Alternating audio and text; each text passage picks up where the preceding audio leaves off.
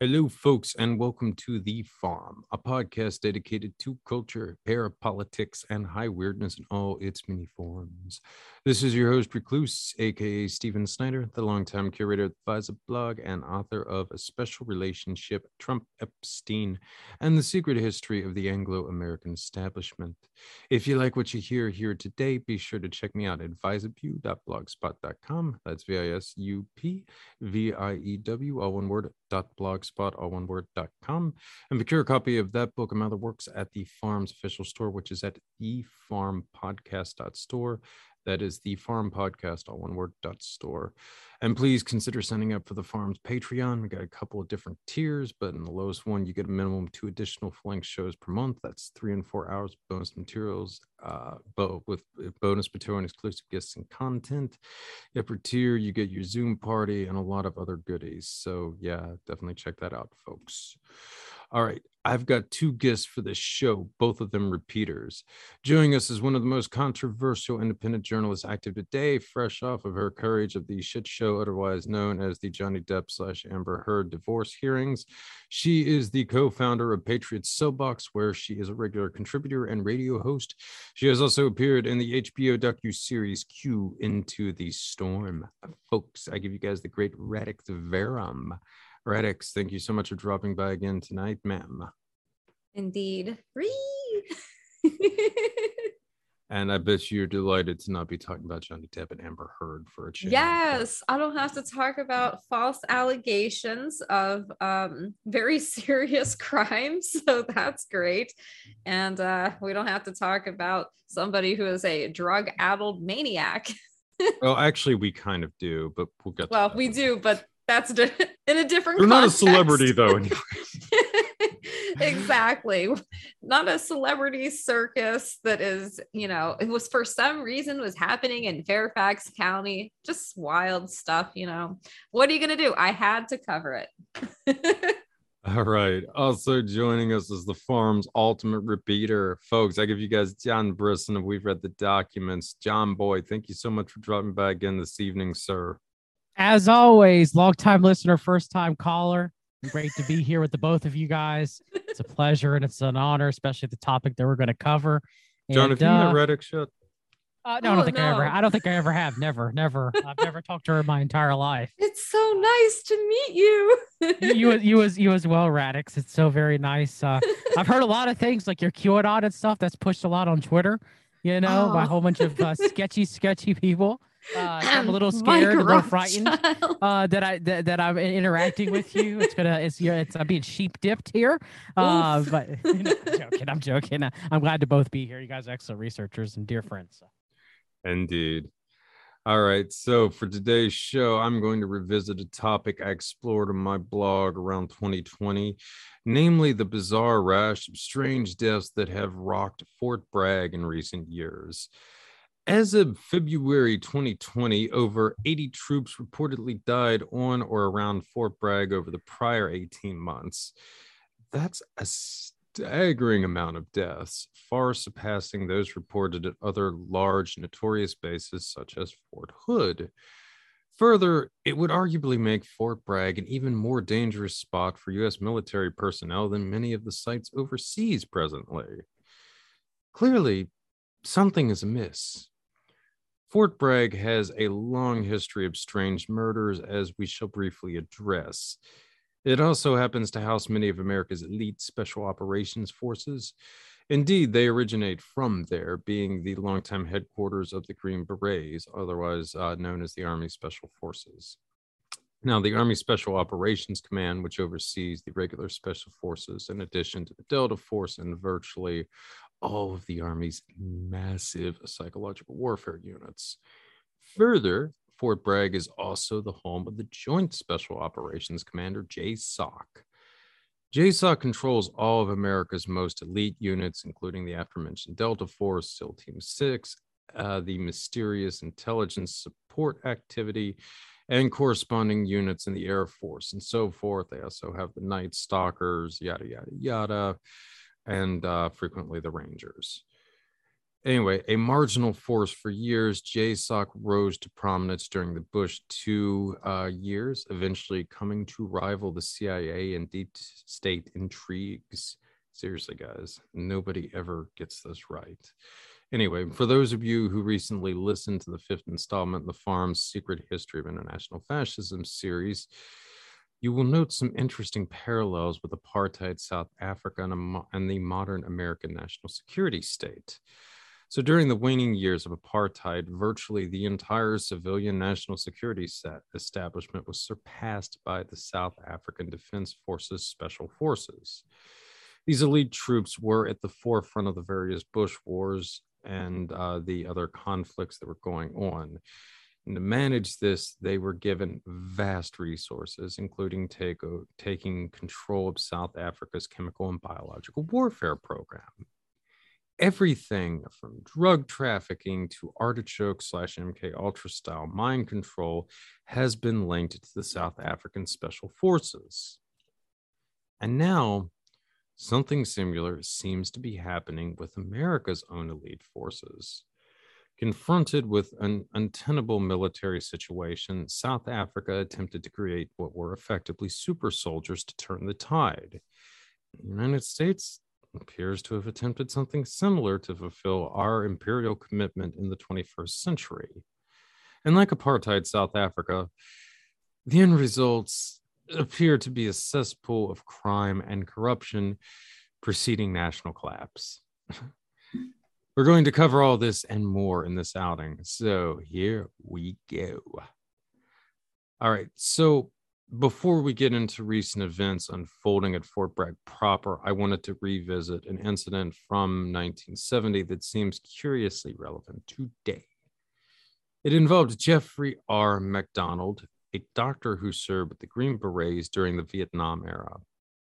In 1970, MacDonald's entire family was murdered at Fort Bragg, including his pregnant wife, leaving the doctor as the only survivor. MacDonald was later convicted of these crimes in 1979, but has steadfastly maintained his innocence. For years, allegations have circulated that the murders were related to a crime syndicate on the base involved in drug activity and possibly linked to a cult. So, Radix, can you give us a little bit more on this incident, please? Yeah, the McDonald incident is super weird. He claimed in his story that it was a cult ritual murder that occurred, and as far as I know, his story never changed. But it's really sad. As far as I know, there was some really weird stuff about that. Like, I don't know if this has ever been confirmed or not, but there were allegations of an exorcism that took place after this incident at Fort Bragg. Malachi Martin said that occurred. So if it did, it just seems a little bit weird, right? Given the allegations of MacDonald that he was not the one that carried out the crime and that there was a cult operating on the base that carried it out. Seems a little strange. Yeah, John, did you have anything to add to that? Yeah, so a couple of things to that. One, I have some personal knowledge of this case, and I've researched it a lot myself. For many years, I believe that Jeffrey MacDonald was innocent. There's numerous theories of both his innocent or why he's been innocent. There's numerous books that have been written to the case that he did not murder his family. Of course, we have, the possibility of the gang of hippies or whatever you want to say that they were. That was with Helena Stokely that murdered his family instead of Jeffrey MacDonald. Many people here where I live in Fayetteville, North Carolina, and Cumberland County, thought at the time that Jeffrey MacDonald was innocent. That's why he was accused during the case was dropped against him the first time here in the Cumberland County courtroom. And then later, was tried again when he moved to California. And so a lot of people thought that Jeffrey MacDonald had stumbled upon as a emergency room doctor working both at Walmack Medical Hospital and Fort Bragg Base, and Kiefer Valley Hospital, which is going to come up a lot tonight, which is the main hospital in Cumberland County, the county that I lived in, where Fayetteville and Fort Bragg are located in Hope Mills. He was discovering caskets full of drugs that were coming back, that were housing dead bodies of the soldiers from the Vietnam War. And he had stumbled upon that, and that's why they were quote unquote trying to take him out, because he had stumbled upon a drug ring that involved the upper echelons of the United States military. I used to believe that. I used to believe that Jeffrey McDonald was innocent. One of my cousins, I think my second or third cousin, direct cousin, my grandpa, he was I've forgotten his name. He was the one lead reporter for the Fayetteville Observer, investigating the Jeffrey McDonald case. He believed that himself was innocent. My grandfather was a pharmacist who worked for Revco and actually helped start the pharmacy at Kiefer Valley during the 1950s. He actually used to fill prescriptions for Jeffrey McDonald when McDonald would call in prescriptions as emergency room physician at Kiefer Valley. So he had interacted with McDonald and knew him quite well. And he himself believed that McDonald was innocent. There were known hippies who would congregate in various areas of Fayetteville, North Carolina, trying to sell drugs, trying to obtain drugs. My grandpa would talk a lot about how they would try to get drugs. I wish I could remember exactly what drug he told me that was legal, that they were trying to obtain a lot from the drugstores that was over the counter. I wish I could remember it offhand. But he said that, that part rings true. Like Yellow Jackets or something like that? No, it was something. It's by prescription now. I wish I could remember exactly what it was. And so, because actually my grandpa told me that right before he died, back in 2018, because I happened to bring up Jeffrey McDonald's investigating. He's like, "Oh yeah, I got a lot to say about that," and he actually started, talking stuff that I've never heard before. Now, through further research, though, however, I no longer believe that Jeffrey McDonald was innocent. In fact, there are numerous rumors, a lot that I've been able to trace down and verify myself, and hopefully one day we'll be able to do a stream or write a book, Lord willing, if I'm ever able to get to it, about Jeffrey McDonald, that actually I earnestly believe that he was actually a part of some sort of MK Ultra program and drug testing program on soldiers that was occurring on the Fort Bragg base. And I do believe that he did, in fact, he didn't directly murder his family, but he used allegedly, Helena Stokely and this group of miscreants that were deemed, like the hippies. They were involvement of the murder of his family, so he could try to wipe his hands clean of it, because he supposedly, allegedly, was a known philanderer, among many other things, was quite sloppy. And so, of course, the military ended up railroading him and not really protecting him, even though he was involved with some sort of MK Ultra drug experimentation, allegedly, of military members stationed at Fort Bragg. But he just became too sloppy, and he wanted to get rid of his family, as heartbreaking as that may be, so that he could continue with his predilections.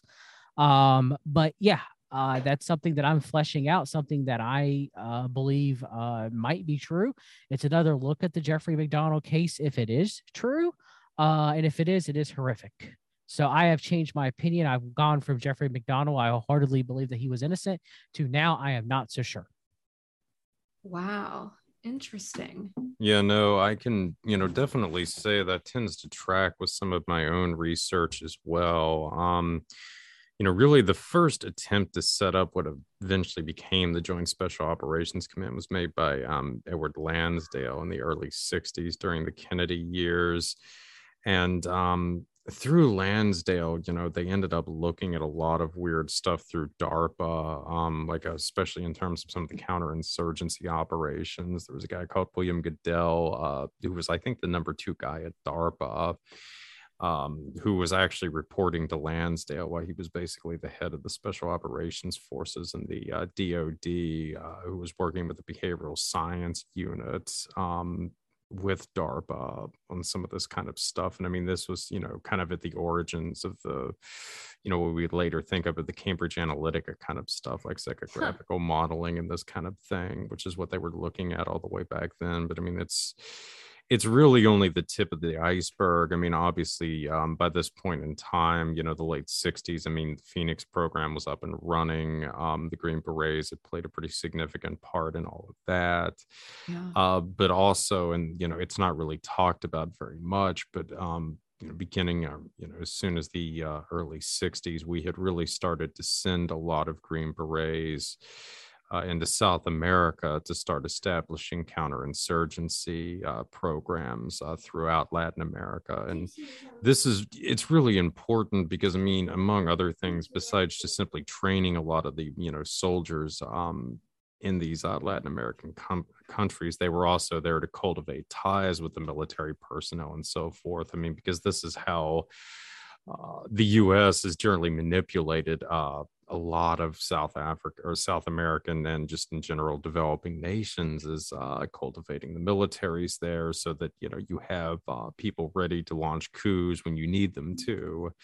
So it's really fascinating that might have been something that McDonald was involved in because, by this point in time, the late 60s, I mean, the Green Berets were well on their way to effectively kind of setting up this like almost global counterinsurgency operation on the ground. I mean, it tends to be depicted like their role was really diminished after, the late 60s in Vietnam, which it was. But I mean, they were really redeployed a lot in other parts of the world. And then as George and I have kind of gotten into again in the 5th installment, the International Fascism series, you see, even though it wasn't an official capacity, a lot of these guys also went to Southern Africa as well as like mercenaries and so forth to work with the militaries there. And again, they end up, people like Stephen Hatfield and some of those weird programs there. So in the broader context of like what was going on with the Army Special Forces during this time, I mean, I got to say, John, that definitely sounds like that dog will hunt in regards to McDonald. Yeah, I mean, do you think that the whole like cult aspect of some of this stuff, the time period sort of lines up with the so-called satanic panic, and I feel like some of the stuff that they put out there was really like designed to discredit like really credible allegations and things that were going on, and to make it look like it's something other than it was, shall we say. Well, yeah, I mean, I think, you kind of see that in general. I mean, I think when a lot of these really just bizarre kind of scandals start to break, I mean, it's like the same thing with, really, I mean, a lot of the pedophile rings and stuff like that. I mean, kind of going back in the late 80s, I mean, you had the thing with Franklin breaking, which was at the time by far, I mean, the most credible of these scandals to really ever emerge. And, the sort of the broader ties to things like the Craig Spence ring and what have you, which would have made it, enough attention was into this really difficult to keep covering it up. But I mean, at the same time, this is when the Monarch allegations also first to start cropping up, which I think did a lot to discredit this kind of stuff back in the late 80s, early 90s. And again, I know a lot of people get upset when I say this, but I've looked at this for years, and Monarch, it has a basis in reality, but there was no Monarch program. It did not exist. It's never mentioned in any official documents. It did not exist.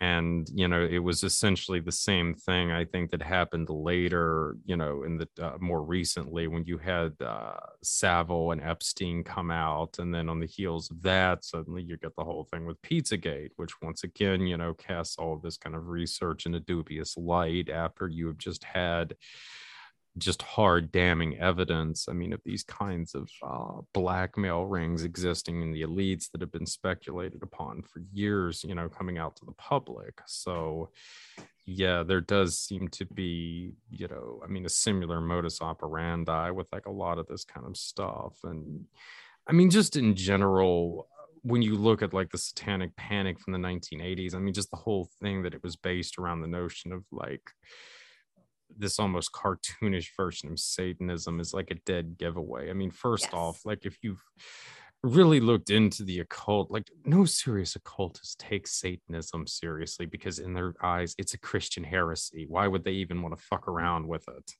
You know, there's a lot of other stuff that's seen as more powerful to deal with.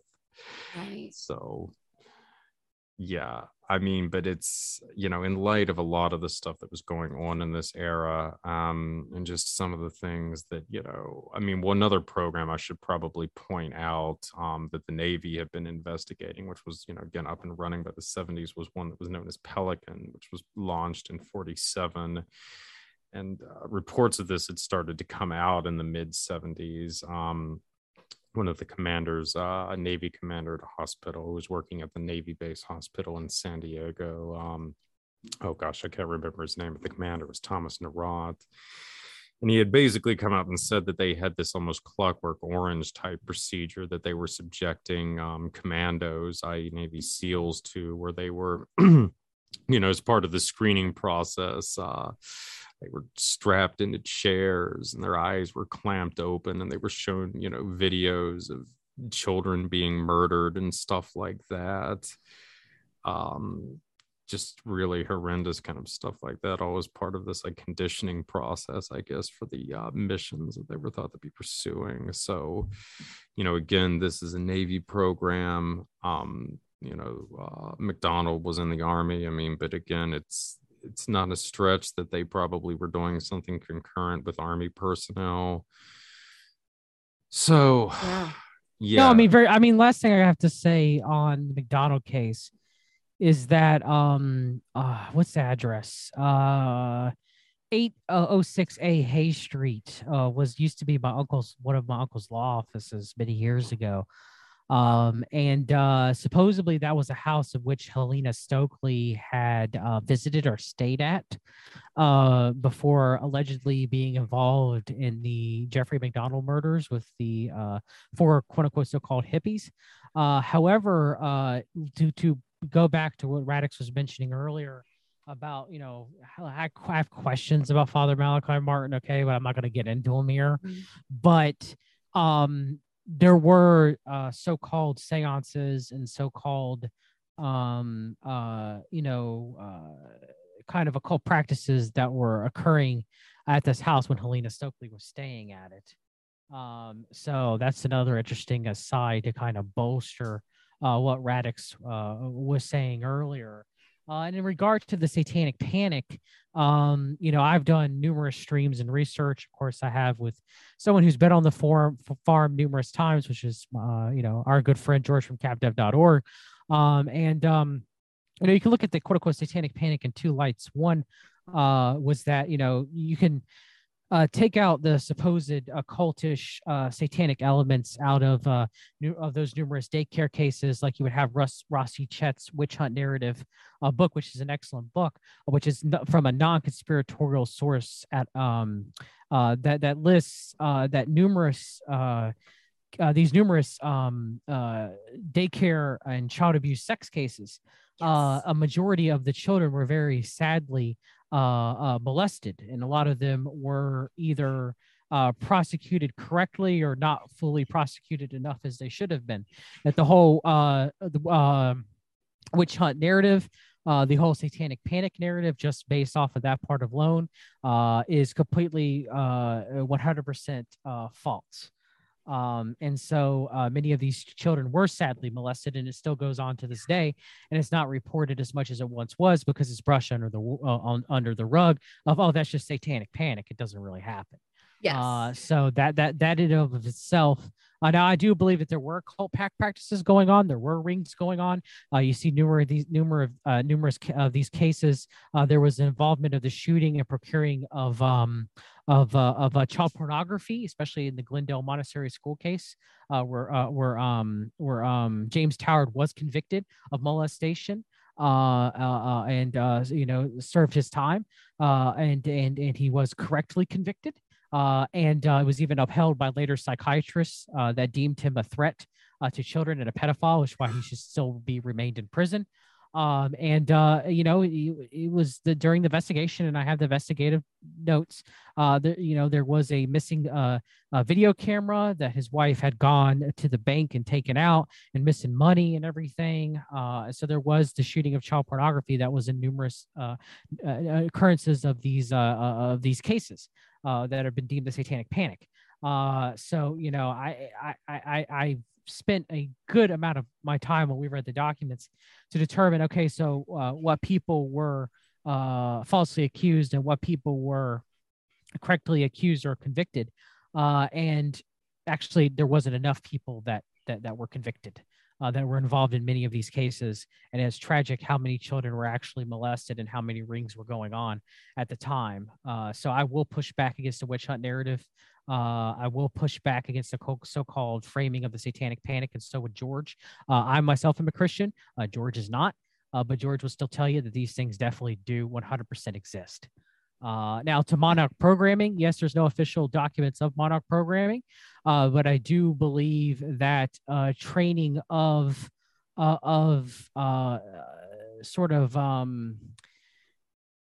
victims. You see that in sex trafficking, of even fragmented personalities, multiple personality disorder, or borderline personality disorder that occurs in victims of sex trafficking. Definitely occurs. So I'm pretty sure that it would occur in these government institutionalized rings. Again, I'm not necessarily saying that Kathy O'Brien is 100% accurate. I have my issues with Kathy O'Brien's story, obviously, and so does George from CavDev.org, and especially how she goes about and pushing Trump now that he's done no wrong, and Ilkin kind of came up and almost pushing Q narratives at this point. However, there is some truth in what Kathy O'Brien put out too as well, and George would attest to this too. So, I understand what Recluse is saying, and I agree with some of it somewhat. However, I do disagree with some of it too. So. Another thing I have to point out as well, and this is also the Army's massive role in psychological warfare, which was very extensive by the early 60s. And they even had their own research office. It was the Special Operations Research Office based out of America University that was looking at a lot of this stuff and how to weaponize belief systems against supposedly foreign populations. And they did adopt some very curious notions on this. This is from a book called Cold War Anthropology, the CIA, the Pentagon, and the Growth of Dual-Use Anthropology by David H. Price. And here, quote, several Soro projects envisioned using anthropology to control local populations in order to advance American military interests. James R. Price and Paul Juriansky's Soro report, quote, witchcraft, sorcery, magic, and other psychological phenomena and their implications on military and paramilitary operations in the Congo, fantasized about weaponizing ethnographic knowledge to manipulate native populations in absurd ways. The report drew on academic anthropology literature. Price and Juderia examined claims that magic was, quote, effective in conditioning dissident elements and their followers to do battle with government troops. Rebel tribesmen are said to have persuaded that they can be made magically impervious to Congolese army firepower. Their fear of the government has thus been diminished, and conversely, fear of the rebels has grown within army ranks, end quote. So, yes, the whole notion of weaponizing something like magic was definitely being looked at as recently as the mid-1960s by the Army psychological warfare officers. I mean, this was, again, like very much a thing. So, yeah, if they were interested in doing this against foreign populations, and there are certainly actual real world examples of this. I mean, again, Edward Lansdale and his operations in the Philippines. Again, this is where insurgents were captured, they were drained of blood, and they were hung up on trees to mimic vampire attacks, essentially to spook the indigenous populations. During Vietnam, there was Operation Wandering Souls, where the helicopters were going around with speakers in them and broadcasting voices that were supposed to sound like disembodied spirits and that kind of thing as well. So there was a lot of this kind of stuff being used both in the field and a lot of research being done on it by the military, and specifically within a lot of the ranks of the special operations community in terms of both the operators and the psychological warfare officers. So, again, I don't think, as I should probably clarify, that the notion that occultism would be used by the military forces of the CIA is being absurd. I'm just pointing out the notion of Satanism is more something that's, I think, used to poke at Christian fundamentalists, to be honest. Sorry, John. But I don't think that that's necessarily, though, what really high-end occultists are like looking at when they mess with people. Stephen, I politely disagree with you on that.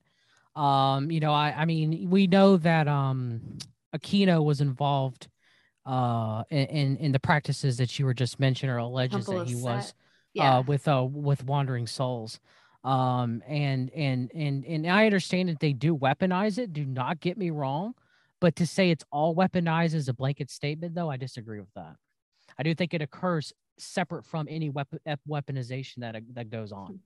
So, well, yeah, again, I'm not suggesting that there isn't a use of this kind of stuff within possibly the services. I don't know if it would ever have been in like an official capacity or anything like that. But when you look at something like the Temple of Set, especially, in the context of some of the other things that they were doing, such as experimenting with, psychotronic devices and what have you in your members, well, yeah, it seems rather obvious that this was, a practical experimentation with a lot of this kind of stuff. Really, most of the psychotronic stuff in and of itself, came out of ritual magic, if we're being perfectly honest about this. Yes. The American... Agreed. That's true.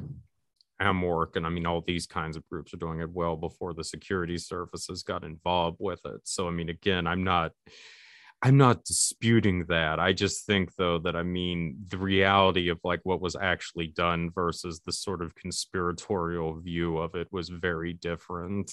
Another interesting thing is the Order of Nine Angles and their sort of connection that we now know to the federal government, right? That the FBI was funding like Martinet Press to publish like white supremacist, occult, like satanic, pro-pedophilia literature. And there are, I don't know how familiar you guys are with O9A, but there have been pictures posted on military bases of people who are very clearly in the military holding iron gates and, holding like ritual daggers and stuff, literally taken on military bases. So you have to kind of wonder, like, what's going on with that? It's kind of strange, right? And there was a guy who was, in the military that was arrested for supposedly plotting like a terror attack on his own group of people. And he was, supposed to be, I don't know if they say tied to O9A or Adam Waffen, but one of these groups that, let's be honest, are all, tied to the federal government in some way. So there's something really strange about that. And it seems like there is an overlay of people in the military that are sort of like involved in that kind of weird shit. I don't know if it appeals to them for a particular reason, or if it's part of, they're helping the federal government put out propaganda to radicalize and recruit people. It just seems very odd to me that like those pictures would be taken and posted on social media, like from a military base, and like no one did anything about it. nobody got fired, no one got in trouble. It's a little bit weird, right? Like that book talks about like culling people. So like calling for ritual mass murder, in addition to sexual assault and child rape. And it was the FBI funding the publishing of those books. So it is really weird. You know, it seems like they kind of use the trappings of like occultism to, you know, bring like these young kids into their clutches, you know. Well, I mean, Yeah.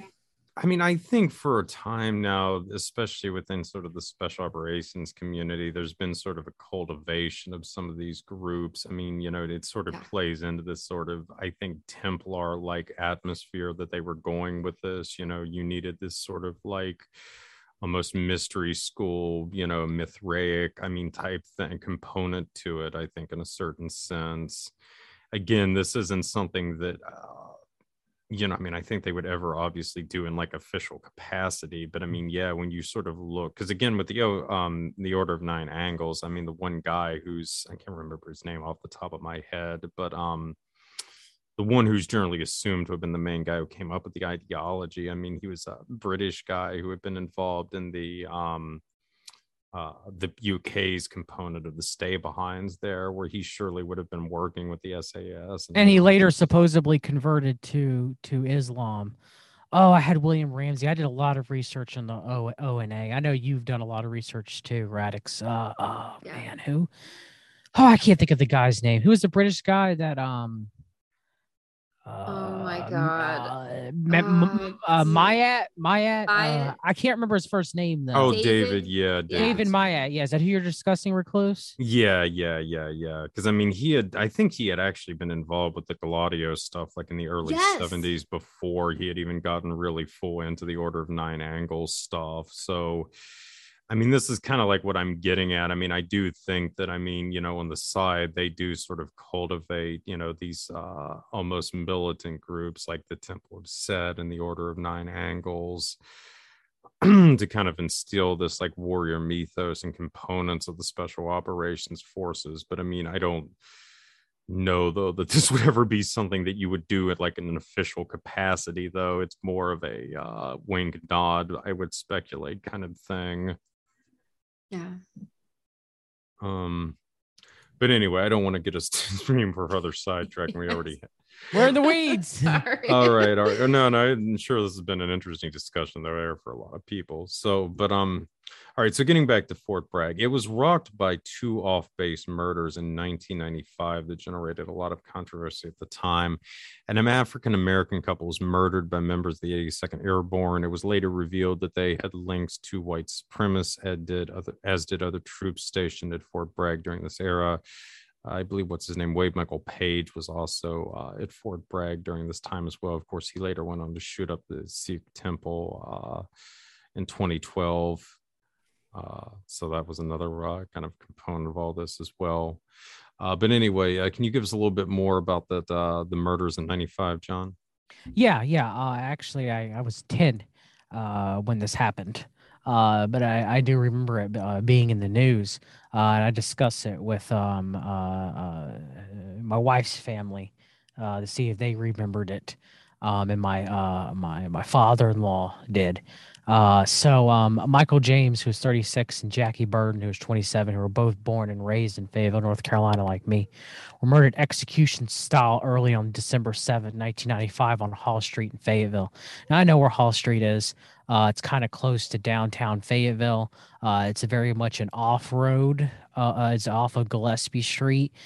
So it's kind of like a back side road. It's not on the main strip of downtown Fayetteville by any stretch of the imagination, which they've gentrified downtown Fayetteville now, where it's pretty much kind of like a very hip and kind of trendy place to go. I don't go to it because I'm not a hip and trendy person. I'm kind of a blah, boring person. But they even actually have a funny enough, a magic store in downtown Fayetteville now. But you know, so I but back in the day, especially during the 70s and the 60s, downtown Fayetteville was rife of bars, and even up into the 90s was rife of bars and strip clubs. And so it was kind of like a seedy area, even though they cleaned it up some now. But Hall Street's kind of like very much like off to the side. It would be considered to be a very low income area. During this time, I guess I would say that Jackie Burton tragically died at Hall Street when she was gunned down execution style. But Michael James was able to survive, but however died 4 hours later at Caper Valley Hospital when they were trying to save his life. There was a 82nd Airborne Army Sergeant from Illinois whose name was Randy Lee Meadows, and he would return to the scene of the crime. He'd return to Hall Street and was kind of just frequently, just being there, walking the perimeter, and he was like kind of like this young military crew cut white kid, right? So what is he doing in a very low income area? So the federal cops started noticing, wait a minute, this doesn't add up here.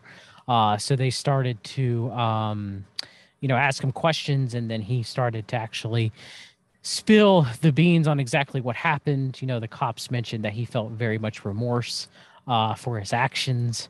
And so he was the driver of two other gentlemen, which was James Norman Biermeister II, who was 20 years old. He was an Army private for the 82nd Airborne. He was paratrooper.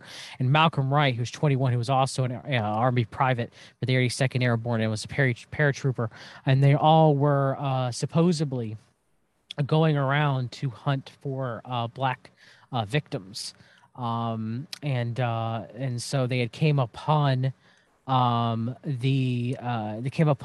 James and Burden on Hall Street very early in the morning on December 7th, and decided to enact horrific crime against them by executing them execution style, just based off of their race.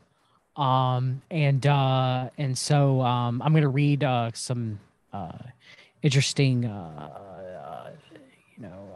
news clips that I got from local newspapers and some national about what had occurred. But briefly, one last thing I'll say is that Randy, James, and Malcolm were arrested on December 8th, which was the next day, 1995. James and Malcolm were both charged with 2 counts of first-degree murder, and Randy was charged with 2 counts of conspiracy to commit murder as the driver. James would later be convicted of 2 counts of first-degree murder and conspiracy to commit murder at the Cumberland County Courthouse. And February 28th, 1997, it would take 2 years. They sought the death penalty for him. But the death penalty was not given. Instead, life in prison was given to him.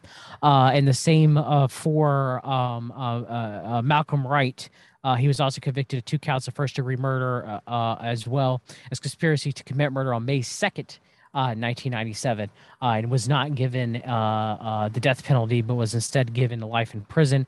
And as well as Randy Lee Meadows, the driver, was convicted too as well, but I don't think, if I remember correctly, that he received a life sentence for the brutal, horrific crimes that he had helped to commit. Granted, he did, unlike the other two, express deep remorse for his actions. So here's a couple of things. Let me bring it up here. One thing that was noted was that Burmeister and Wright were arrested in a trailer where police found a 9mm semi-automatic pistol that was used in the execution-style murders, white supremacist pamphlets, a Nazi flag, Hitler pamphlets, and a magazine called Resistance. Now, Resistance was a magazine that was put out by Resistance Records, Resistance LLC. That was closely connected to the National Alliance. And, of course, Resistance LLC would later be sold, or Resistance Records, should I say, would later be sold in 1998 to Willis Carto, the Liberty Lobby. So that's an interesting connection there of the propaganda that was found, white nationalist propaganda that was found in their possession. So let's see here. You mentioned that one thing you mentioned, Recluse, that the Army conducted a worldwide inquiry into racism that was in its ranks. However, the military found little evidence of so-called organized racist activity. Very interestingly enough, it is well known around here that there are numerous nationalist groups, whether it be white nationalists, black nationalists, Latino nationalists, that have infiltrated the United States military, as well as also numerous gangs as well that have infiltrated the United States military. It's well aware here at Fort Bragg that that is the case. It is not a hidden secret living here in Fayetteville, North Carolina. So to sit here and say that there is little evidence of organized racist activity within the United States military of different nationalities and races is just ludicrous. It's just cover up. So that's one thing that I wanted to be made known from that so-called report. So Mr. Meadows, he had testified that he had dinner with Burmeister and Wright on December 7th, 1995, the night of the killings. Before dinner, Meadows said that the three discussed Mr. Wright's spider web tattoo. Mr. Meadows testified that Mr. Wright said in certain skinhead groups, such a tattoo was proof that the wearer had killed a black person. After dinner, Mr. Meadows said the three drove around and drank a lot of beer. And Mr. Burmeister, who had his 9mm Ruger pistol with him, said he might earn his spider web tattoo that night. The three eventually ended up in a predominantly black working class neighborhood. Mr. Meadows said, looking for a dimly lit place where they could harass black people, which is true. That's where the area there is. It is a very dimly lit, low economic, predominantly black area of Fayetteville. So they, scouted out. I mean, this was definitely a premeditated murder. Because of the area that they chose to do so. There's no doubt about it. If me being around here, living here, know that to be true. And so Mr. Meadows said Mr. Wright identified two potential victims. Then Mr. Burmeister and Mr. Wright got out of the car. Mr. Meadows testified, telling him to remain and wait for them. When Mr. Meadows heard gunshots, he got out of the car to look for his friends. He testified after the police arrived, he approached them near the bodies of Mr. James and Miss Burden, both of whom have been shot in the head. Miss Burden had also been shot in the back. Mr. Burmeister and Mr. Wright were not at the scene. Mr. Meadows led the authorities to a trailer where Mr. Burmeister and Mr. Wright were sleeping. A search of the two-bedroom trailer in which Mr. Burmeister rented a room revealed white supremacist literature, a bomb-making manual, pamphlets on Adolf Hitler and Nazi Germany, and magazines for survivalists and members of paramilitary groups. Some of this material turned out to be Mr. Burmeister's, according to the evidence at trial.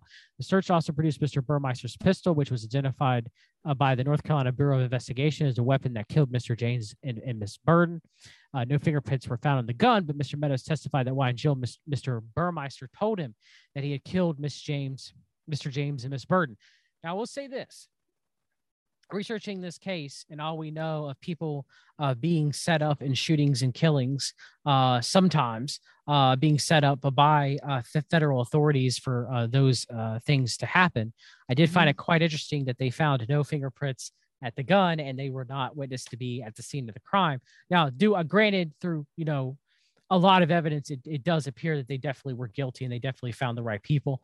There's scarce evidence of them being handled to commit some crime. But I'm not saying that it may or not have been there. But I do believe though, however, that what Wright and Burmeister definitely were radicalized and were white nationalists though. There's enough evidence while reading the newspaper accounts to make through statements of people that knew them and statements of people around them and stuff like that and everything. Some of those cases, it could be a little bit muddy, especially the recent shooting in Buffalo that we discussed, Stephen, on your channel. However, on this, so much. Not so much. Okay.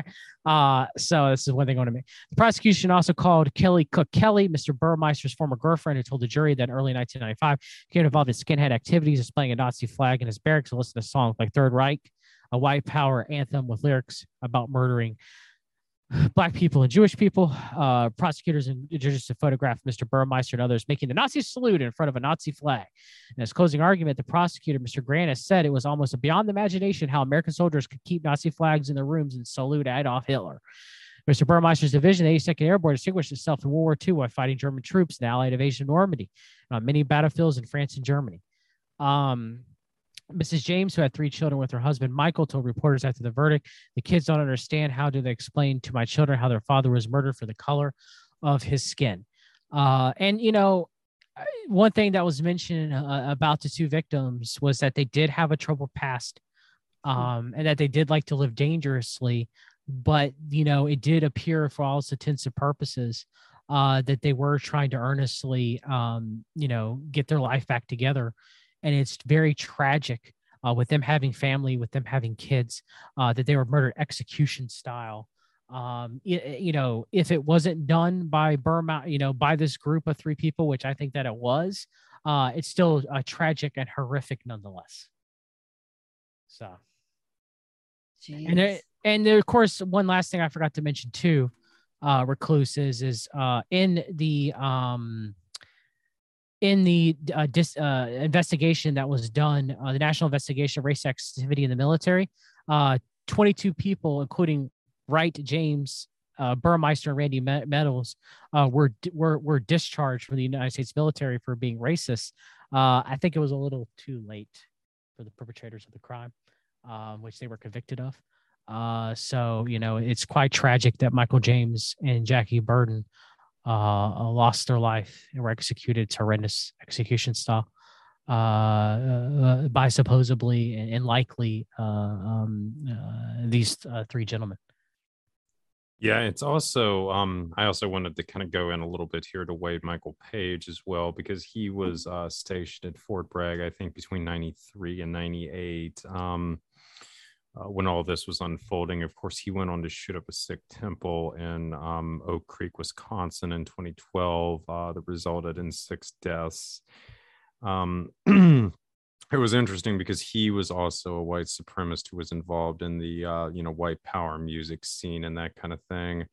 He was discharged from the Army in 98 due to some unspecified patterns of misconduct. So he might have been purged as part of that process you were talking about. Interestingly, he ended up in Littleton, Colorado, which is a suburb of Denver, for a couple of years before relocating out there to the the Milwaukee area. Of course, if you listen to any of my podcasts with Vincent Treewell, or the most recent ones I did with the Subliminal Jihad guys, you guys know that Wisconsin sees a lot of weird stuff, and especially that kind of area in southern Wisconsin. Well, there's 2 regions.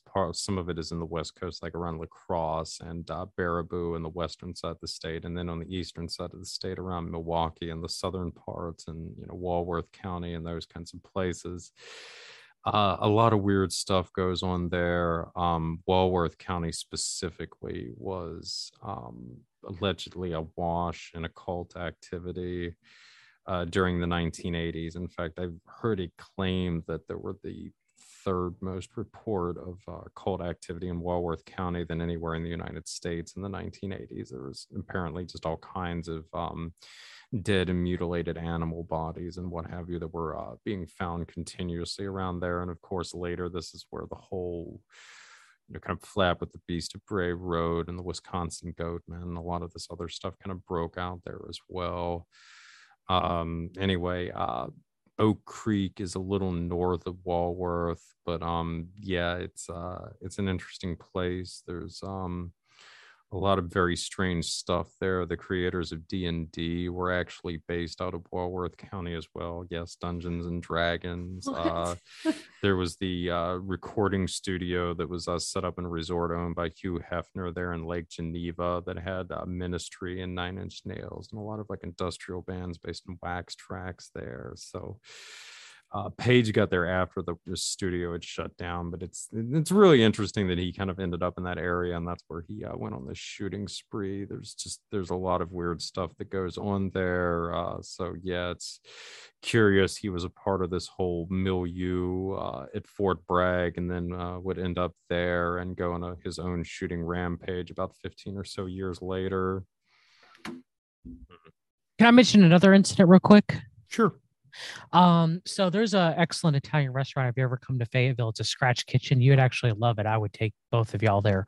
It's called Luigi's. I actually eat there every so often, and I, they cook an excellent risotto. Actually, Recluse is very, very good cooked food. It's probably some of the best food that you're actually going to get here. In Fayetteville, North Carolina, because we're pretty much in a food desert, but that's another discussion. However, though, a lot of I actually was quite young when this happened, but my family used to talk about this a lot because my family knew who died in the shooting, and I'll get to that.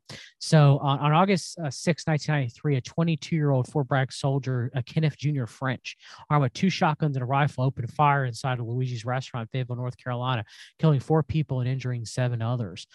He ran in and just started yelling that Bill Clinton's going to pay for lifting the ban on homosexuals in the military, and just started just gunning down patrons. What the hell? Yeah.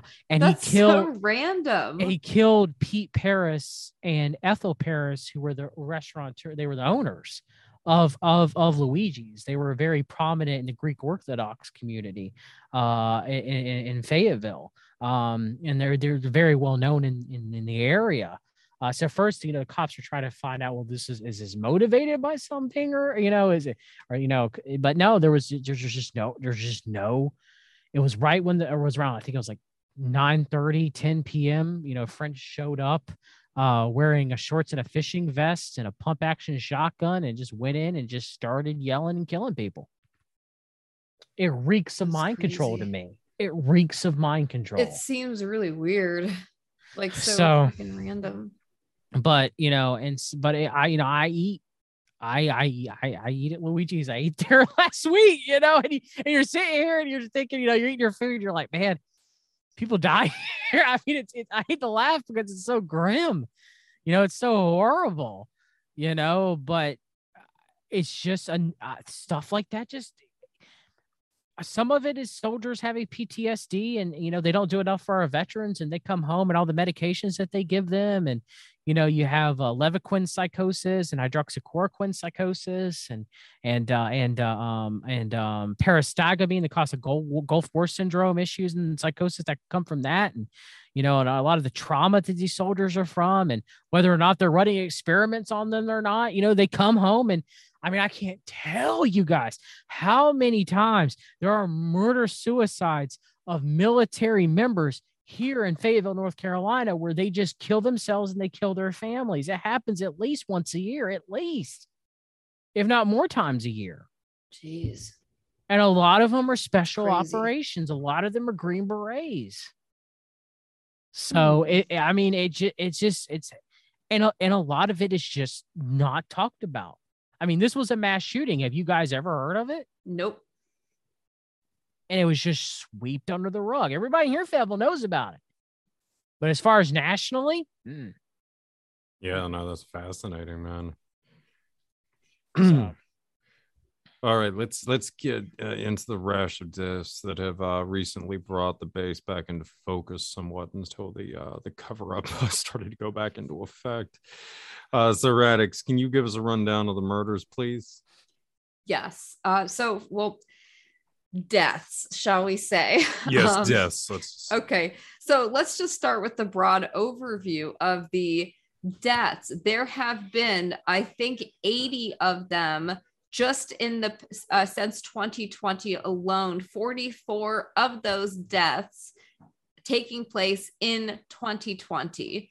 So that is in itself really crazy. When you look at some of the details of like the deaths, they're bizarre. There is not a lot of information available. Some of it's there. What we're told is there is a lot of gang activity. If that's true, isn't this something that they're aware of? It is true. It is. Okay. I can say that it is true, but it ain't all gangs. Yeah. All right. And then the drug related, there seems to be some kind of drug trafficking operations being run out of Fort Bragg, I know Fort Bragg is referred to as like the covert military of the military. So I kind of wonder if some of the drug trafficking or illicit drug operations going on there are somehow, tied to getting funding for maybe Black operations. I really don't know. But when you look at some of these deaths, it seems like a lot of these Green Berets and Delta Force people are hopped up on drugs, and a lot of drugs. And it's very strange. Psychiatric drugs and illicit drugs. Yeah, so you have suicides, you have people, this is again the story coming from Fort Bragg, people being found soldiers being found dead in their barracks, literally decomposing. I don't even know how that's possible. Not being reported, but being covered up allegedly by the Fayetteville Police Department. Soldiers being found beheaded in the what do you call those? Like a trash container dumpsters at Cross Creek Valley Mall. How is this? Yeah, how is this stuff happening? Right, a soldier murdering, I believe, his pregnant wife. And then there's a lot of other stuff, which I know we'll get into, but, one of these deaths was a Green Beret gentleman in the back of a vehicle. The vehicle had been shot out. There were 2 other dead men on the ground beside the truck, and it looked like some kind of shootout had happened. You've got shell casings. You have 1 survivor of that incident. So that has happened, right? And it seems like there's what was this, a turf war on a military base with like a rival gangs or something? And it's sort of like it's very hush hush. They don't talk about it. Then there is another, I think that, we eventually wanted to get into this gentleman. But the guy who went out on like I don't know if you want to call it a camping trip with 6 other Navy SEALs and was beheaded in a very gruesome manner. And I think they only found his head. There's a lot of beheadings going down here of soldiers, and it's been going on for decades. And they don't report it, and they cover it up, and it's just hush hush and whispers, and yes. It's true. Yeah, how is this happening? And with it not being like talked about, like we just have soldiers being beheaded. And Recluse said in his introduction to this that the death toll makes Fort Bragg more dangerous than a literal war zone in a foreign country. You're more likely to die at Fort Bragg than you are in someplace like you're more likely to drive Fort Bragg than Murchison Road, which is the roughest part of Fayetteville, North Carolina. So you're more likely to die at Fort Bragg than you are on the Merc.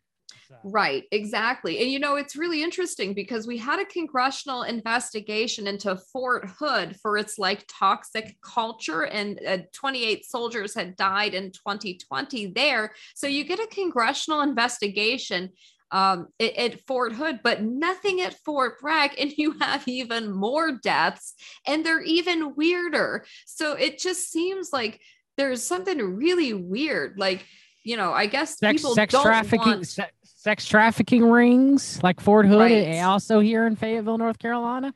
Oh, we're right off of I-95. Radix and Recluse, right off of I-95, a central hub of human trafficking, and it's going on right here. So I'll read just a little bit from an article that I published about the weird, bizarre deaths at Fort Bragg.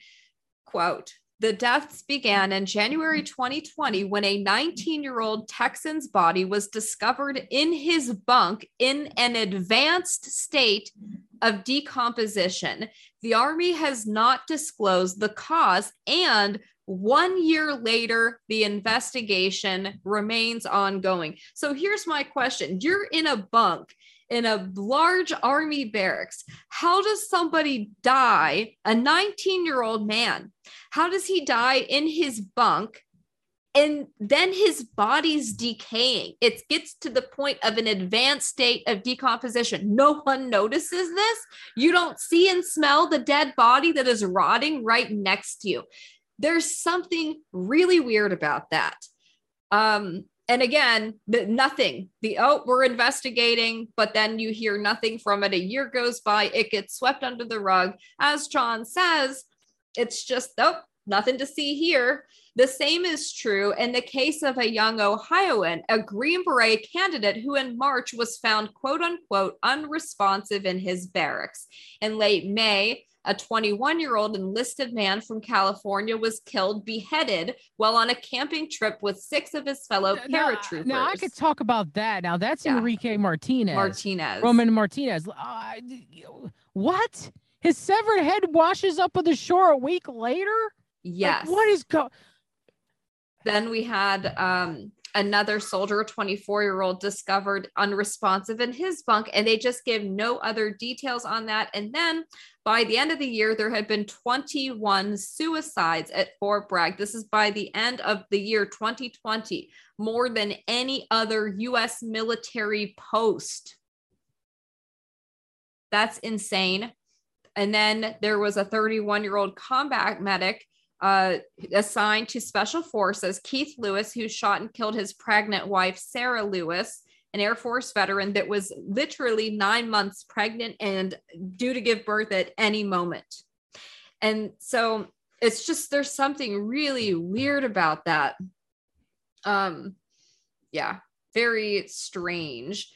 But getting into Enrique Roman Martinez, he went missing on this camping trip with his fellow paratroopers.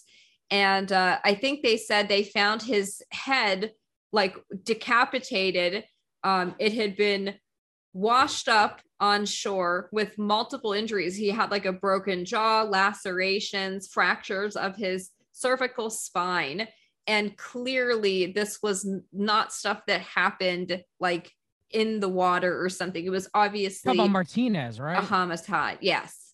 Yeah, Martinez, like they didn't find his glasses were left behind, but he can't see without his glasses. And like he was found on the Outer Banks, north of Wilmington. I think it was near Atlantic Beach, actually. Yes. And so, imagine you're out with your family, you're at the Outer Banks, and then all of a sudden a severed head washes up on the shore, right? It's just, to me, it's just from being here and knowing these places, it's crazy. How his head washes up on the banks of granted it was near the campsite in the general area, but from the ocean. What's with all these beheadings? What is going on? What is with all the beheadings? It's super strange. And so the murders and suicides were the official numbers that were given. They have not disclosed the deaths that they claim are from accidents, illnesses that would include drug overdoses. And they say, we have a big problem here with illegal drug use. That seems to be a common thread of the homicides that have been occurring. So it's like, okay, if you know that that's a problem, what is being done about it? But one of the spokespeople for Fort Bragg said, these killings pertain to special forces units at Fort Bragg, and we can't speak for that. They said that things that happen with special forces are outside the purview of the Fort Bragg command. That seems about right. What? How is that possible? And look, I'm not saying that some of these things may or not be gang related or drug related, but I mean, come on. When you look into Martinez's death, Roman Martinez's death, look, I don't think he was dealing drugs and it was a drug deal gone wrong and he got beheaded on a beach trip to a national park with his fellow soldiers. Okay. No, it just don't pass the sniff test. Yeah. It seems like something else is going on. I mean, the beheading aspect to that, you could kind of say that that's ritual in nature. It's not a common method of killing somebody. And Roman Martinez had no drugs in his system. And when his family said he didn't take drugs, his friends said he didn't take drugs.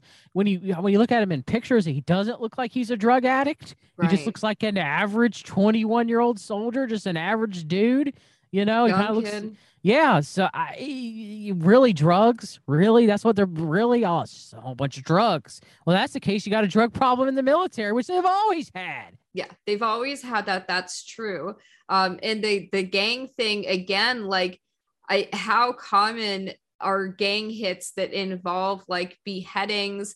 It just seems very strange to me. And of course, you know, it all gets swept under the rug, you know, and they come up with a story for, you know, I think they charged one guy for this or something like a year later, but it doesn't make sense. Like there's no explanation for it, really.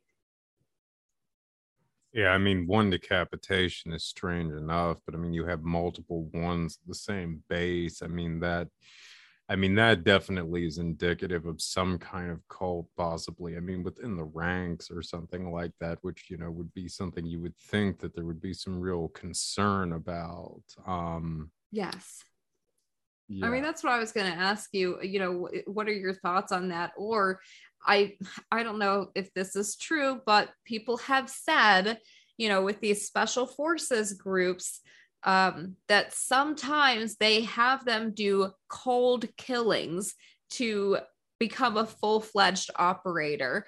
And it makes you wonder, like, okay, are these beheadings part of something like that? Like I don't know. An initiation ritual or something. Yes, exactly. And well, I mean, another strange thing I've got to point out with the beheadings too is the whole thing with Apocalypse Now. I just did a show with the great Christopher Knowles, The Secret Son, on that. But certainly when you get to the end part, for those of you unfamiliar with it, it revolves around a soldier named Willard, who's himself a Green Beret, who's sent upriver into Cambodia to assassinate another Green Beret, a Colonel Kurtz, who theoretically has gone outside of the military's command and has set up his own compound in Cambodia, where he's theoretically fighting an illicit war or something like that. But when Willard gets up there, I mean, it's basically become a full-blown cult compound, and Kurtz has thoroughly embraced decapitation. I mean, there's severed heads everywhere, all over the place. And he has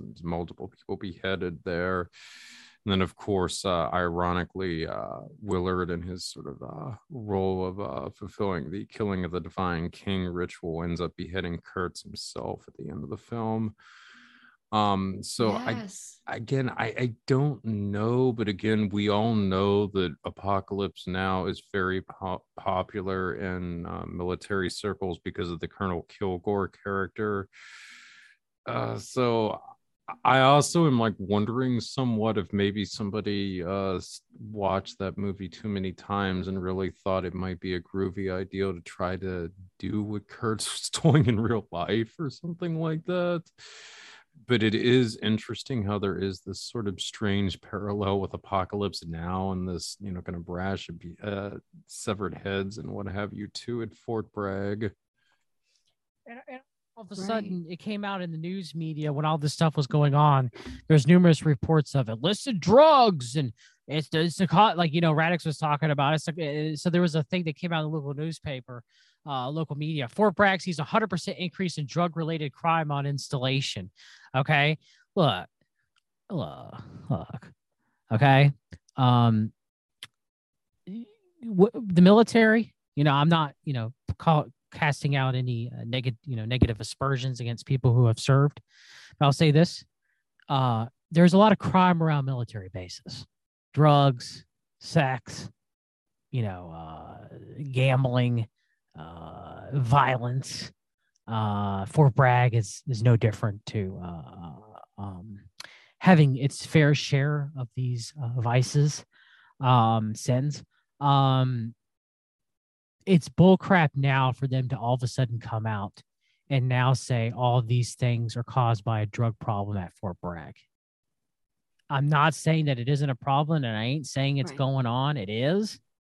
But for now, for them all of a sudden to act like they care about this is ludicrous. They don't.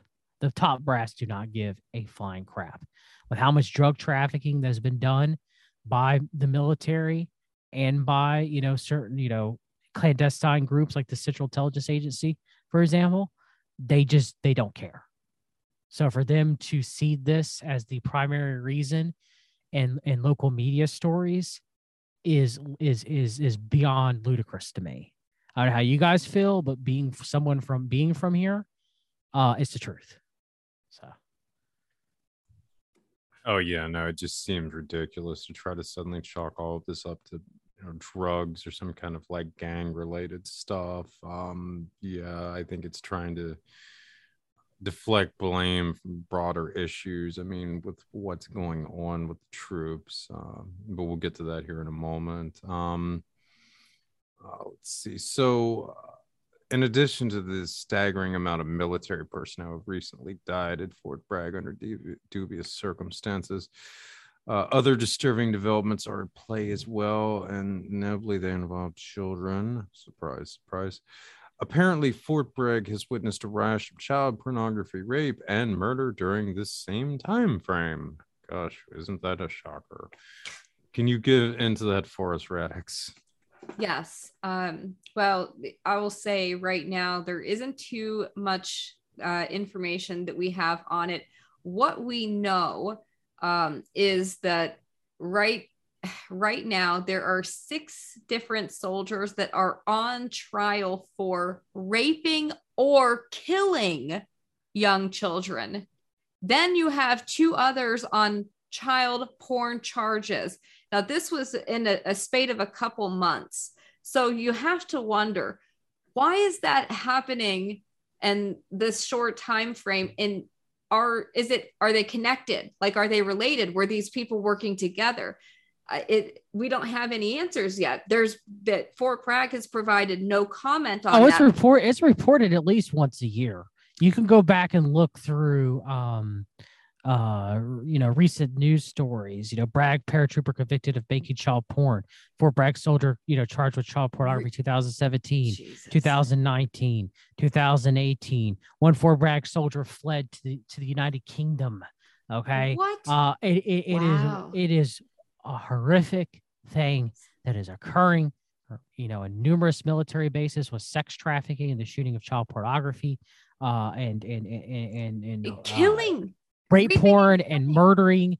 Children. It is happening in numerous military bases across the United States of America. It has to be some sort of semi-organized or organized rings, maybe different rings. A lot of it is being participated by members of the elite. Of course, we know the allegations that were given about Colonel Michael Aquino and his involvement in such activities.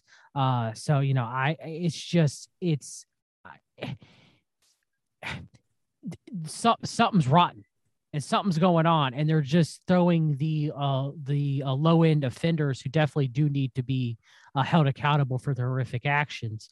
But they're throwing them out in these stories that barely get national attention and just get pushed off to the side. And then and that's what's ended up going on. Where this in my opinion would probably go up to the top brass in Fort Bragg, North Carolina. Not all of them know, but a lot of them probably know and are involved in these horrific crimes. Yeah, and it's strange that you have 6 of them on trial for this, and yet there's no information really that you can find on the specifics of the trials for each person that is on trial for raping or killing a child at Fort Bragg. What you have are these little incident, basically they look like incident reports from Fort Bragg that have a bunch of redactions in them, and they just announce that this is happening. But there's no ability to track each case. They don't give you the details of each specific incident. And it's like, okay, so there's no transparency here. There's zero accountability. It's handled internally, it seems. Yes. And there's not a lot of information. It's very hush hush even around here. Right. It barely makes the Federal Observer. It barely makes the the local television stations. Yeah. You might get one report about it of an isolated, because they claim they're all isolated incidences Right. of these soldiers. And it's just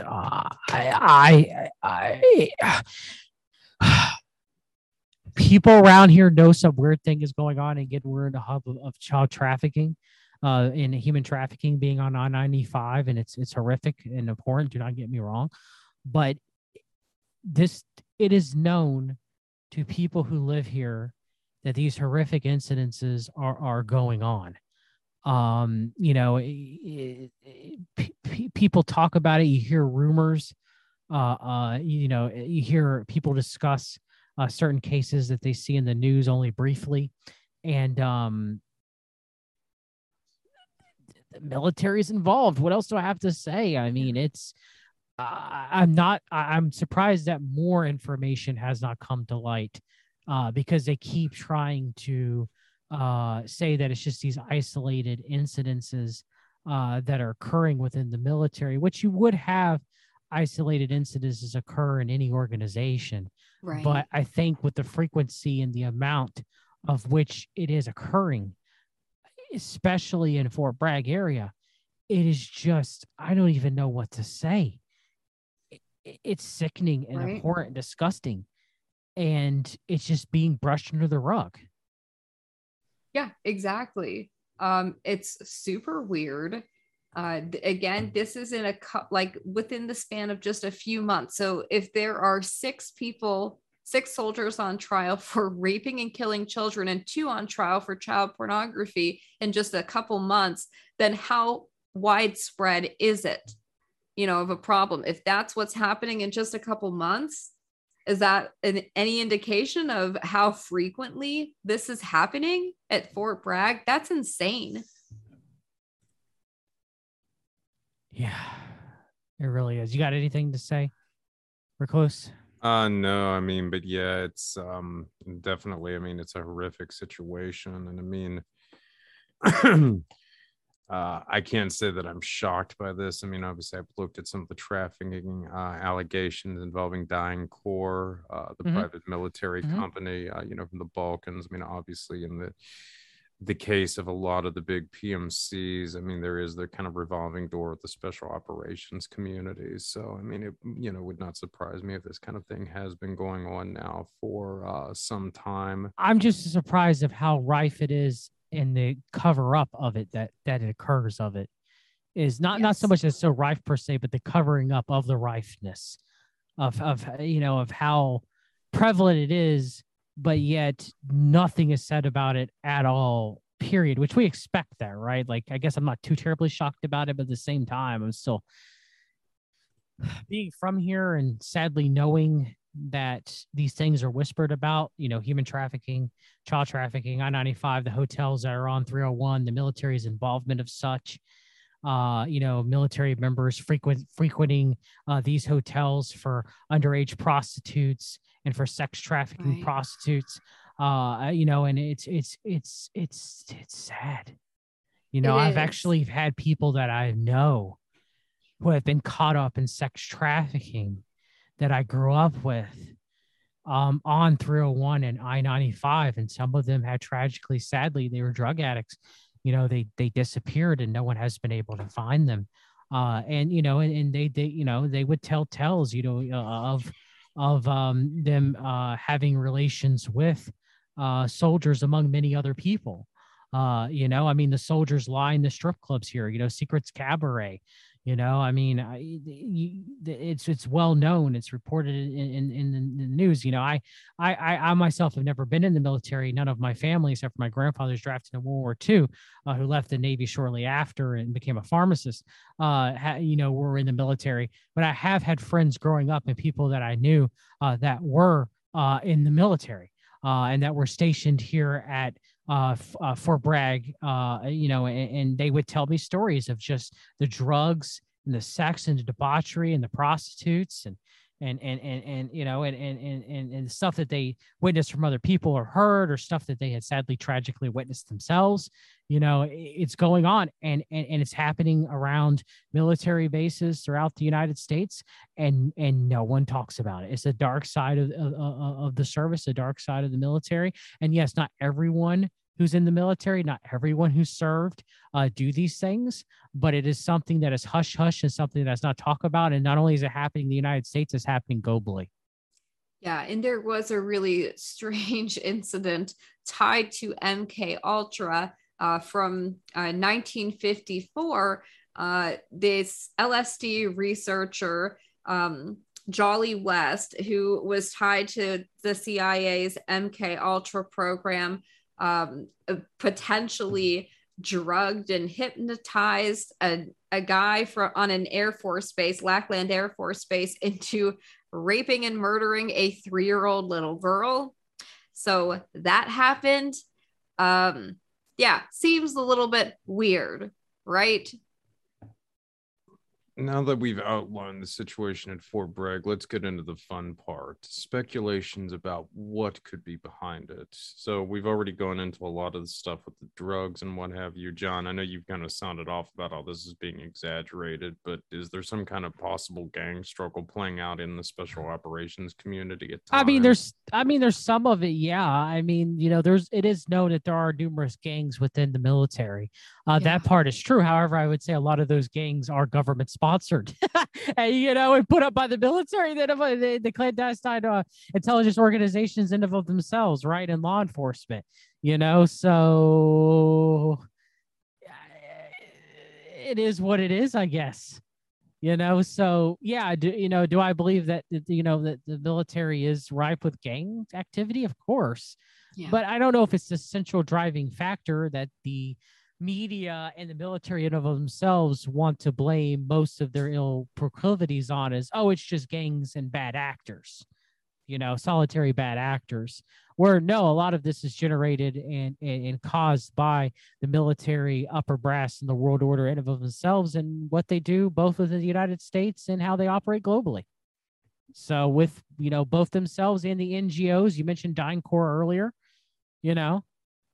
So I mean, you have you know, Bakubazi in Afghanistan, you know, Recluse, and that was NGO pushed, sick as that is. So, you know, I'm not going to say that there are not gangs of various belief systems and ethnicity within the military that takes advantage of their status of the military to get military training to return back for gang warfare. That is true. And there are weapons that are, quote unquote, stolen in military service and funneled its way back into gangs, whether on purpose or not. What about the possibility of gangs hiring special operators as mercenaries? I know there's been a lot of rumblings too. Yes, about that as well. Yeah, that happens as well. Yes, I'm not going to say that it doesn't either.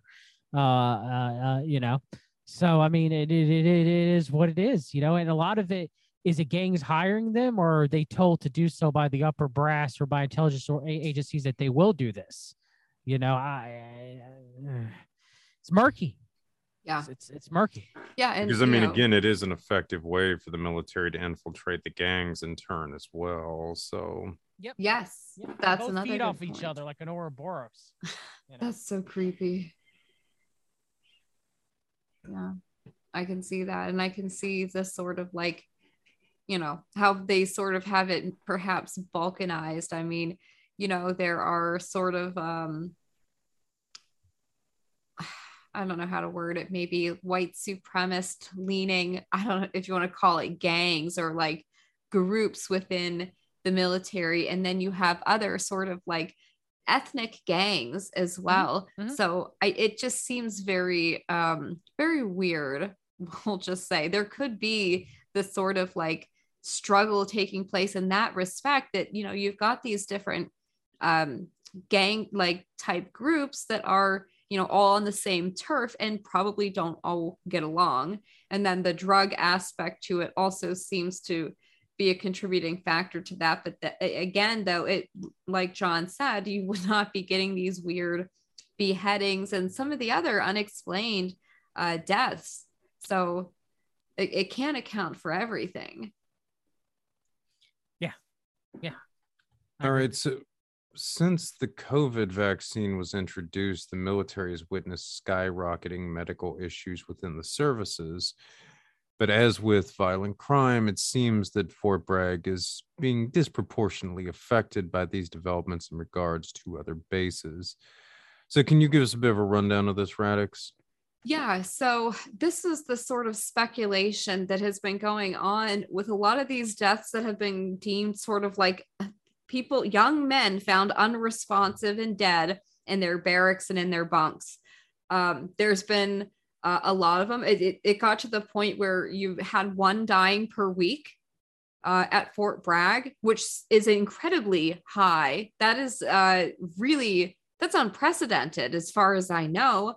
And so we're not being told how they're dying, but when you hear like a 19-year-old man found dead, unresponsive in his bunk, and this is all starting seemingly around 2020, around the time we get the COVID vaccine introduced, there seems to be some kind of connection to that.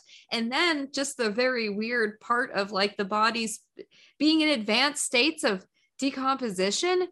I don't understand how that could happen and people wouldn't see it before it decomposed that badly. You know, how could you not notice somebody dead in their bunk? So there's that. But yeah, I mean, it seems like that there's military men that are dying between the ages of like 19 up into 30s, people that have no prior history of like any kind of illness, that seem to be in perfectly good health, literally being found dead, unresponsive, and we're not even given really a cause of death. We're told they're dying of like natural causes. There's no way. And then one every week, that it's not possible. So I think that there could definitely be some kind of connection to the COVID vaccine. I just, I don't know for sure. We cannot say definitively that that is what is happening, but it certainly seems to be a connection. Oh, and it got to the point the deaths started becoming so frequent, and the numbers so outrageous that Fort Bragg has now declared they are no longer going to be providing those numbers anymore. So we're not going to know how many more are dying each week, each year. They just decided we're not going to report the numbers anymore. I don't even know how that's possible, how they can just decide we're no longer going to tell you how many people are dying on our military bases and no one is preventing them from doing so. Really? How is that possible? And then we have the so-called suicides that, again, I don't know what this means, but Fort Bragg had 83 so-called suicides in an 18-month period. Yeah, that's just staggering. It is. It's insane. And then you get no explanation. So you have these people just being found dead in their barracks, 30 years old, 19 years old, 24 years old, 23 years old, no history of any kind of illnesses, just found unresponsive, and we're not going to tell you anything more about it. John, like, what's your take on the COVID component of all this and the vaccines? I mean, some parts of the military took it more than others, right? And what didn't the Green Berets and Special Forces refuse it more than other branches of the military, if I remember correctly? Yeah, I believe so. So, I mean, I will say this: the healthcare that is given to our veterans, when the military is done using them and they return from service, is abhorrent. It is abhorrent and shameful. As many vets are around here where I live in Fayetteville that have PTSD that live out on the streets. My church does a lot of trying to reach out to them through public ministry. It's very, very, very sad. So I guess speaking to health too as well, and the skyrocketing medical issues within the services, yes, the COVID vaccine that many of these service people were forced to get, did, in my opinion, definitely made their health issues worse in many cases. Not all of them, but probably, I'm not a fan of either the mRNA or viral vector vaccines, and I think they cause similar issues, if not worsening issues than COVID in and of itself, especially with possibly amyloidosis, possible prion disorders that might show up in the next few years, blood clotting and mitochondrial damage, general inflammation, and increased risk of Guillain-Barré syndrome. I mean, I could go on and on and talk about my issues with the vaccines, but I do think it played a role in numerous servicemen and even numerous people across the globe becoming more ill with them getting their shots or their booster. In the military, think about it, they get so many shots. I mean, look at the anthrax shot that they were given, that was causing quite numerous accounts of heart issues within the military. So, I mean, they already get more vaccines than the average person receives during their military service. They're also giving prophylactics like hydroxychloroquine, which can cause quinism. Maybe that's why Michael Flynn has gone so mad. He's smart, but he's also crazy, and he's also possessed. But they're also giving drugs like parastagamine, which may prophylactic during the Gulf War to nerve gas, which may have caused Gulf War syndrome. They're given fluoroquinolones like a levofloxacin, which crossed the blood-brain barrier and may have led to incidences of psychosis. Some of this probably was driving some of the murders and murder-suicides has been rife in the military for decades. These horrible pharmaceutical drugs, and not all drugs are bad when used in their proper context, but certain drugs cause more issues than others. The way that the military is treated and being forced to take the COVID vaccine, like, why would you give your military if they are, one of your most important deterrents of so-called global terrorism or other militaries across the globe? Why would you give them an experimental vaccine? To me, that doesn't make any sense. It really doesn't. Does that make any sense? Oh. Yeah, it doesn't. Let's get into that then here. So for all of us who have followed the Special Operations Forces closely for years, all of us here, that is to say, so we know the Joint Special Operations Command, at least elements of it, had a close relationship with Trump and may have been a driving factor in getting him into office. Also, interestingly, his last Secretary of Defense, what was his name again, John? The one who oversaw the January 6th fiasco, the one who was only a colonel, was it O'Brien? Miller, yes. Christopher Miller. Yes. He allegedly was a Green Beret who had allegedly served in the intelligence support activity at one point, which is very interesting. That's one of the most secretive intelligence branches in the entire national security state. But I digress. Conversely, there have been rumblings that the special operations community has been one of the chief opponents of the vaccines, as we discussed earlier. Is this part of an ongoing struggle between the special operations community and the broader national security establishment, or possibly the Biden administration? And are the uncommonly high amounts of deaths at Fort Bragg kind of a payback for supporting Trump? What do you think, Radix? I do think that there's an interesting point to be made there, because we know that when Biden kind of came in and took over, he almost seemed to be like punishing parts of the military, right? Like, he instituted this, we're going to start rooting out people that we deem extremists, right? And go, this sort of like, I don't know how to describe it, but it seems like going after people for thought crimes, right? Which had never happened before in the military. So it almost seemed like a covert way of saying, hey, we're going to go after those of you who supported the previous guy, and we're going to use the excuses, oh, you're an extremist, to get rid of you. So there was that, right? And then it seemed like, I don't know, the forcing of the vaccines perhaps is a form of punishment, right? Like get in line, you know. It does seem very weird to me. And also, just look at the Afghanistan pullout and sort of the fallout that happened from that. You had a lot of people in the military that were very, very unhappy with Biden and the way he handled that. There was one guy that was particularly outspoken about that. Stuart Scheller, I think was his name. And they put him in the Brigg. I think they tried to get him to undergo a psychiatric evaluation.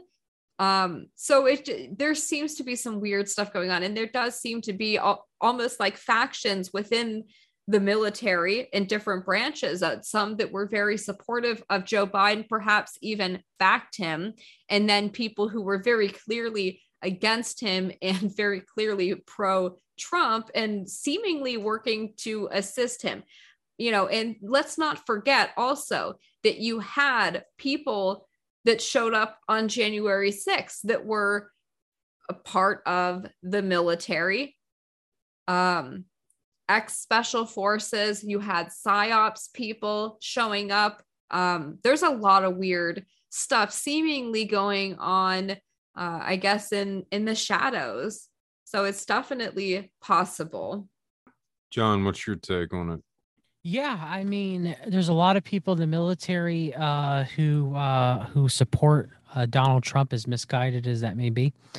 You know, I know some people, you know, that are you know that are friends that I grew up with in high school, you know, and you know, it's. Are they being punished? Yeah, I could definitely see that to be the case.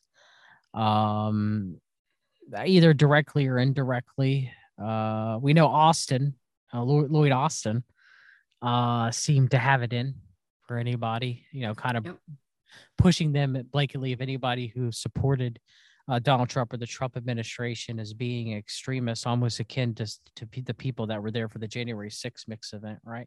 Yep. You know, and Lloyd Austin is extremely sketch as they come. Yeah. Warmonger. He was an 82nd Airborne too, wasn't he? Yes. Yes. Was Stanley at the same time as Stan McChrystal? Well, that's kind of the other thing is, I mean, all these guys had the this. connections to Fort Bragg, we should probably point out, but like, yeah, Lloyd Austin, General Keith Kellogg, who was a big part of Trump's national security team throughout his administration. And who, I don't know if you guys have seen those commercials. I think they're on Amazon maybe or Netflix. It's like Keith Kellogg. They hired him as a spokesman to support like Facebook and Twitter and really? Yeah. It's like against the push to like, you know, what was the amendment they're trying to pass now against them in Congress? The data privacy collection or something like that. For the Yeah. They're down to hiring Keith freaking. I mean, it's beautiful, man, in a way. But I couldn't write that. I couldn't write the boldness, the gravitas. Yeah, I know. But Kellogg was a part of that whole milieu. McChrystal was there. The Flynn brothers were there. Oh, McChrystal is so just. So, yeah, I mean, these guys all served together. I mean, that's why I kind of wonder if Lloyd Austin is being pressured, but then conversely, who knows? I mean, there might also be some semblance of a corporate rivalry. I mean, Michael Flynn, of course, has had a lot of support from Peter Thiel and Palantir. In fact, he really derailed. So is McChrystal. And McChrystal, I mean, but Flynn, though, really derailed Raytheon's you know, their data mining technology that they were. It wasn't Lloyd Austin on the board of Raytheon. Well, that's what I'm saying. Like Flynn was the guy who really derailed Raytheon's hold on that and got Palantir, you know, the contract essentially, especially I think after Trump got the presidency. And then so Raytheon turns around and hires Lloyd Austin. So, yeah, that's like what I'm kind of like wondering if maybe partly this is like a corporate rivalry that's playing out or something like that. McChrystal was very much involved in it too with Flynn, Stephen. I could send you the information on that. I discovered that when I was researching McChrystal in depth. The whole McChrystal Palantir lobbying and stuff for the Trump administration. Yeah. A lot of that done was at the behest of McChrystal, actually. And Flynn was just secondary to that. So, but yeah, it's doesn't none of this. I mean, these are all wicked, wicked, wicked evil people. Yeah, I mean, it's, I mean, like I said, this is definitely, I think, a component of it, but I mean, definitely Palantir and Raytheon have had this sort of ongoing rivalry for a while now. And I mean, other guys like McMasters were also, I think, backers of Palantir in the Trump administration. And now, interestingly, Raytheon seems to put a lot of into getting Biden in there, and got a former employee as the Secretary of Defense. So God knows, I mean, if this is a factor, I mean, as absurd as it sounds, I mean, this is, really the state that the country is in now, where, I mean, the defense contractors, I mean, are, having their own turf struggle, more or less. You guys want to know something interesting aside about Lloyd Austin real quick? Yeah. He's a type of person that refers himself in the third person. What? Yeah.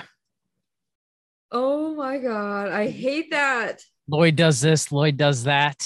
No. So yeah, that's usually a sign of a very arrogant and sketchy person. So it's like a person who quotes themselves. That's so someone who puts quotes on Instagram where they're like, I say this, and then they put their name down at the bottom. It's extremely cringy and sketchy. It's akin to that. So oh my word. Oh. It's about par of the course for the latter stages of the empire. Yes. Caligula days, huh, Steven? Yeah.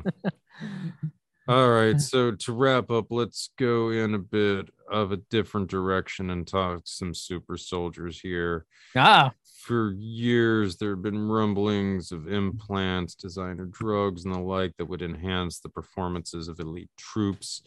China and France have even acknowledged that they are exploring the possibilities of biologically enhanced soldiers.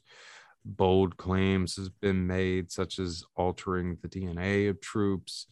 Is this already happening at Fort Bragg and possibly some of the other military institutions, and or at least maybe some of the deaths a result of complications from this kind of technology? What's your take, Radix?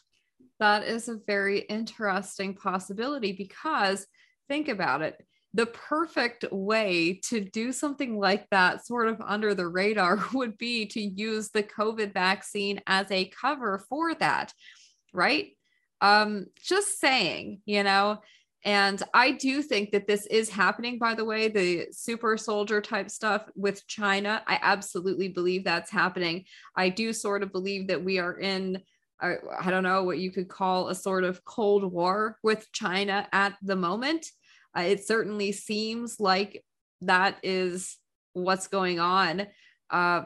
So it would not surprise me if they were doing these kinds of experiments. I mean, we know that they've done this in the past. So it certainly would not surprise me to see them trying to do something like this now. It's certainly not out of the realm of possibility. John, what are your thoughts on this? Definitely agree. Now, I'm going to give a little bit of anecdotal response here. I used to work at the vitamin shop on Skybo Road or Skibo Road. It depends on where you're from, how you say it. But, if you're down here from the South, you call it Skybo Road.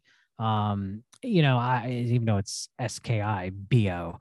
But I used to work at the vitamin shop there. And so, I used to a whole bunch of soldiers would come in all the time. And most of the soldiers would ask for creatine supplements for bulking or whey protein supplements. But they'd also were selling this very popular pre-workout supplement. And that was very big within the gym rats, in the military community. You want your strong dose of caffeine and other herbal stimulants in the morning to get you going so you're ready to exercise and you can push yourself above your limits with extra adrenaline flowing through your body.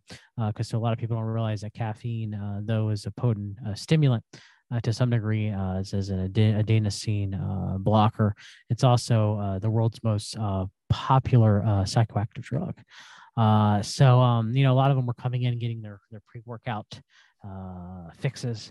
And a lot of soldiers, at least this is what they claim anyway, it was enough to actually make it so that we could no longer sell pre-workout supplements to soldiers. What? a lot of them supposedly, and I'm not going to say that this didn't happen in some isolated cases, were taking pre-workout supplements and were running and were dropping dead. This is probably around 2012, 2015, around that time period. That's weird. You know, and I mean, if you did a whole night of drinking, you're super dehydrated, and you pump a whole bunch of pre-workout, get your heart rate up, and a whole bunch of caffeine, and some dubious herbs. You know, you don't drink enough water. Maybe, just maybe, you have a heat stroke. Maybe, just maybe, you do die of a sudden cardiac death if you don't have enough magnesium. Yeah, that happens, but it was happening frequent as much as the reports of stuff that we talked about during this episode of The Farm, this evening. So I know I have nothing to link to anything that we just discussed about super soldiers or about enhancements being done or whatever. Right. But I nonetheless find that to be very odd. Yeah. All that we talked about tonight of soldiers dying weirdly, right, with weird not Especially, necessarily like, not necessarily the body's kinda, murders per like, se, in the like the bunks behead. in the advanced stages of Yeah, that decomposition. stuff, you know, sudden with cardiac no cause of death, sudden and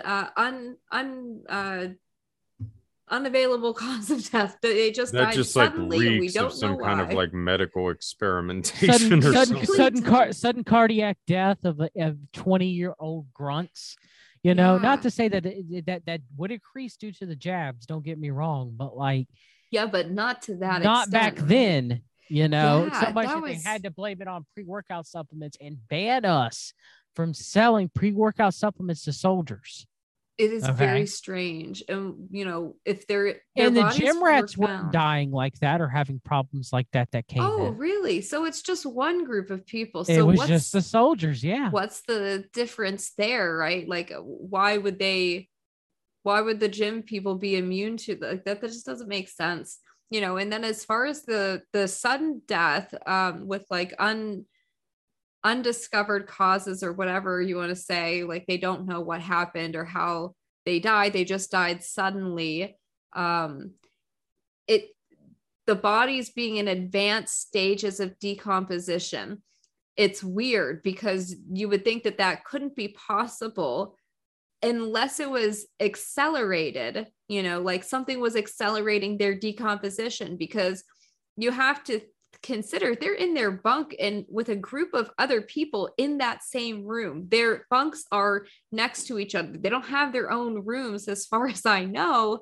And even if they did, like, what are the odds that nobody would come upon this person and that they just be left there to decompose? Or notice the smell of a rotting corpse. Yeah, and numerous ones, because this has happened to at least 40 people in a couple months. No, there, and then it was up to one per week, and then they just said we're not going to disclose the numbers anymore. So now we have no idea. That number could have increased. We don't know.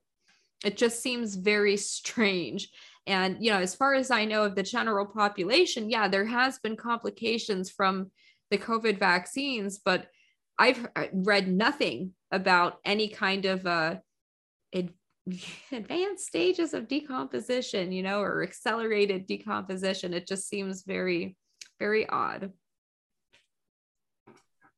Yeah, I mean, it's a very strange situation. I mean, especially on top of the, you know, I mean, the whole conflict in Ukraine. I mean, obviously, it's more or less like been openly acknowledged that the SAS is operating there.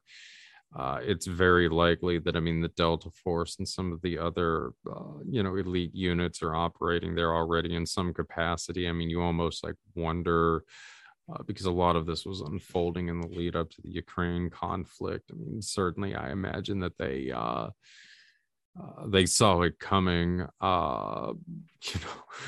Is it at this point where they were like, well, guys, I mean, now that we're getting ready to finally square off against the Russians, we're going to start bringing out some of the experimental stuff and really see how it works in a real war. So you're taking this crap whether you want it or not. Yeah. Yep. Yes. True. Yeah. And it is, now we have the Russia Ukraine stuff going on. Who knows if something's going to happen with China? It just is we're in a weird position right now. I'll say that, who like World War III could kick off at any moment. So it just, yeah, it's all very strange. Well, I guess on that note, we will sign off for now. Thank you guys for coming on again. It's been a fascinating conversation. I mean, this whole thing with Fort Bragg is it's a really crucial topic that's been flying under the radar, and I mean that's partly by design with the cover up that really went into effect after the Rolling Stone article came out earlier this year. Yes. Even though there were those of us in the alternative media that have been diligently covering this since 2020 that we haven't been acknowledged, but I digress. Right. But yes, it's an interesting one and probably something that's a lot more significant than we realize. I mean, certainly the gang stuff and the drug stuff that's being talked about by the media, as John has spoken about at length, is just the tip of the iceberg. Yeah. It's quite possible there is some very strange stuff at play here, and hopefully at some point we will get answers to this, but I certainly wouldn't hold our breaths here collectively on that one. Well, on that note, as always, thank you guys for listening. And with that, we will sign off. Good night and good luck to you all.